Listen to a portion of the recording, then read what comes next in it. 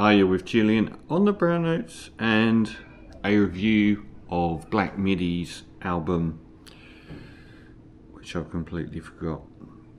Hellfire, which is their third. So I said it's going to be a big period of reviews this week. 4 major ones for me.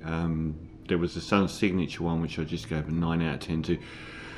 And 2 of the coming one is, I can't remember the American band, but I haven't done it yet. But the 2 of the biggest alumni of the new wave of British indie, which I've gone on about a lot. The Working Men's Club album, I was up and down. It's a good album. It's not as thrilling as their debut, but the third Black Midi album, so arguably the kings of the scene, I guess, only because they've got 3 albums in. Most of the others are sort of either on this, just coming into their second, as with Black Country New Road, Working Men's Club, just their second, whereas these guys are on to their third. Black Midi occupy a spot of, I guess they're relatable to Black Country New Road in their sort of wildness when it comes to compositions and just insanity in making music, but they go a lot further. So I loved their first 2 albums, featured them on the show. Schlagenheim, which came out in 2019, and Cavalcade, which came out 2021. So straight back into the mix with this third album. Now, I mean, they've probably got more of a, like, the freneticism of the way that Black Midi make music. They're like, musicianship is beyond talented, and whether you find that a crux or a pro, they certainly don't write 4 chords and a melody. The opening track, Hellfire, which is the title, and it serves as an intro here, is just like the most Black Midi track ever. It's like this frenetic beat poetry, sort of Kurt Weill, Jacques Brel, Scott Walker, sort of 1930s Berlin decadence and wildness and avant-garde Dadaist music. Sort of like got this sort of macabre operatic cabaret sort of vibe, which serves as an intro. And Sugar Zoo kicks the album off properly and goes straight into what they're famous for, which is just this breakneck, like being in a speeding car with someone that you just don't trust. Yet they make every turn and often drop down into these really slow passages of gentleness before firing up again, almost like Eminem's rapping. I think Eminem, since his rebirth, has been a disaster critically. For me, just terrible. But this whole notion of how fast can you go?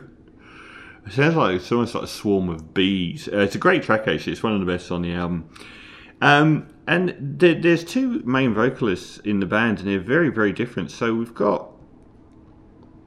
Who's the first guy? Yeah, so we've got... Geordie Creep, who does the sort of... he does the ringleader at the circus stuff, but he's also got a really good singing voice that can handle a show tune, which he doesn't show enough. And then we get Cameron Picton, who does this almost Elliott Smith softness, which comes up to great effect a couple of times as a nice counterpoint. And he does so on the third track, which is... Eat Men Eat, which starts off nice enough, and then like all of their tracks, it starts to get into freneticism and madness. And like the one thing that they've got over Working Men's Club, I mentioned about how the vocals are quite low down in the mix for that band, and how they're sort of there's quite a lot of generic sloganeering.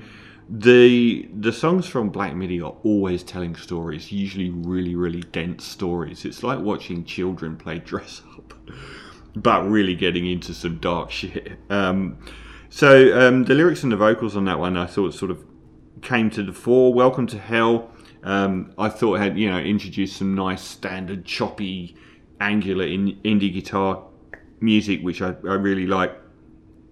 So a lot of their music feels like they're playing they got bored with a game of tennis, so they started playing it on their heads, just because they could.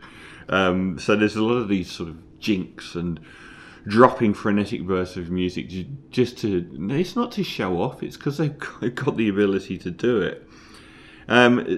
Still, I thought it was really good because it's an oasis of calm. It's a 6-minute oasis of calm. It's really, again, it's got Cameron Picton on vocals, and it really does have this sort of Elliott Smith sort of homespun, even beta band at times vibe to it, which serves as a beautiful oasis in the middle of the record.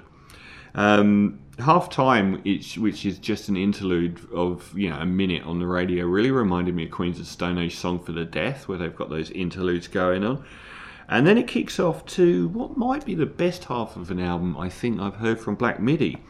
The Race Is About to Begin is kind of like the ultimate Black Midi track, where they do that Eminem thing where they just go so fast just for the sake of going fast. But even though it's punishing, it's got lots of interludes in it which are actually quite calmer and sort of more beatific before it goes off on these just relentlessly, hilariously over-the-top speed jams with the vocals just so incredibly, intensely fast and the musical playing. This is where you'll turn anyway. Yeah, this is where people will ask you to turn them off if they've been very polite and not asked you to do so before. It's kind of like watching films like The Fifth Element or actually a good Baz Luhrmann film. It's just so overwhelming. And again, the lead guy, whose name I've forgotten again, will make a great show tune singer. And I really hope that Geordie Creep does this, because on their second album, Cavalcade, they dropped into the second song, Marlena Dietrich, and did this whole beautiful show tune number, which I thought was lovely. And he's got the vocal chops to do it, he just chooses not to.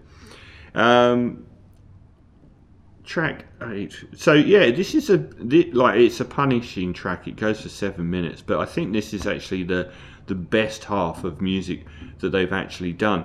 Dangerous Liaisons, another really great track, and they move into a few more tunes at this stage where they're actually really strong melodies.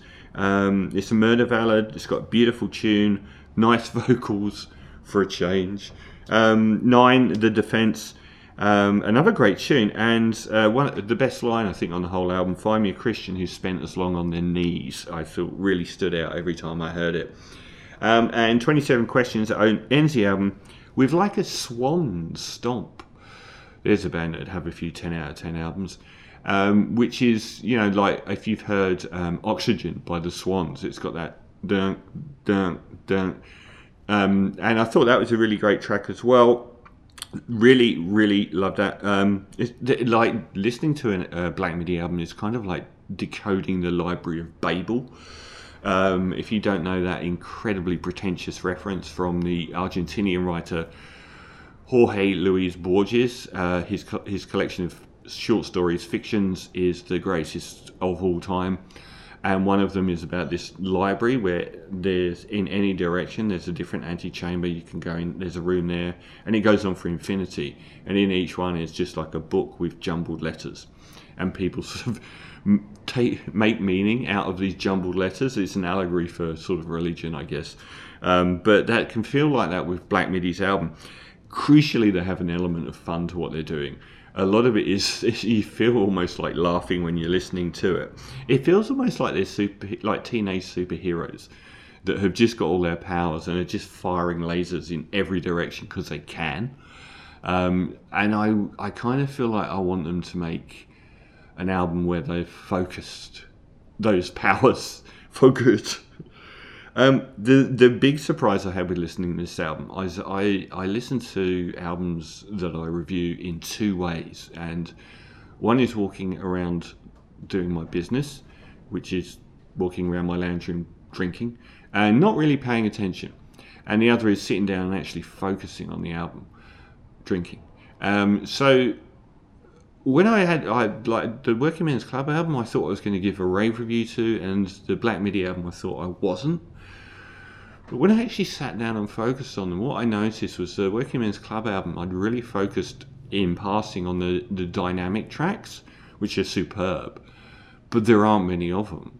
and most of the album isn't like that. Whereas with the Black Midi one, I'd focused on the frenetic tracks and come to find it a bit annoying. But when I actually sat down and focused, I realised how many oases of calm there were throughout the album. It plays much better sitting down and focusing on it, and I was really enthralled by it doing so. I never got bored, and I wasn't overwhelmed, because even in the most frenetic tracks, they'll drop off after a minute and a half into something that's more tranquil for a bit. The only problem, the only thing they're lacking, I think, really, Black Country New Road. The reason I would say their album, Ants From Up Here, is quite a bit better is human emotion. It's like these guys are a little bit scared of human emotion. It's like someone, you know, doing a comedy routine, or someone that's a good raconteur avoiding talking about personal stuff to them. And that's the only difference. And for me, Black Country New Road are at the very top. I gave the album a 10.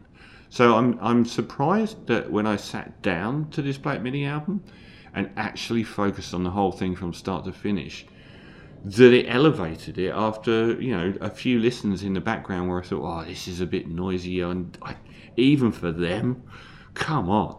But no, it is. It's well paced. I think it's probably their best actually so far. So I'm going to give Black Country Hellfire a 9 out of 10. So we're 3 albums into the 4 and 2 9s for Sun Signature and Black Midi, and a 7.5 for Working Men's Club. Adios.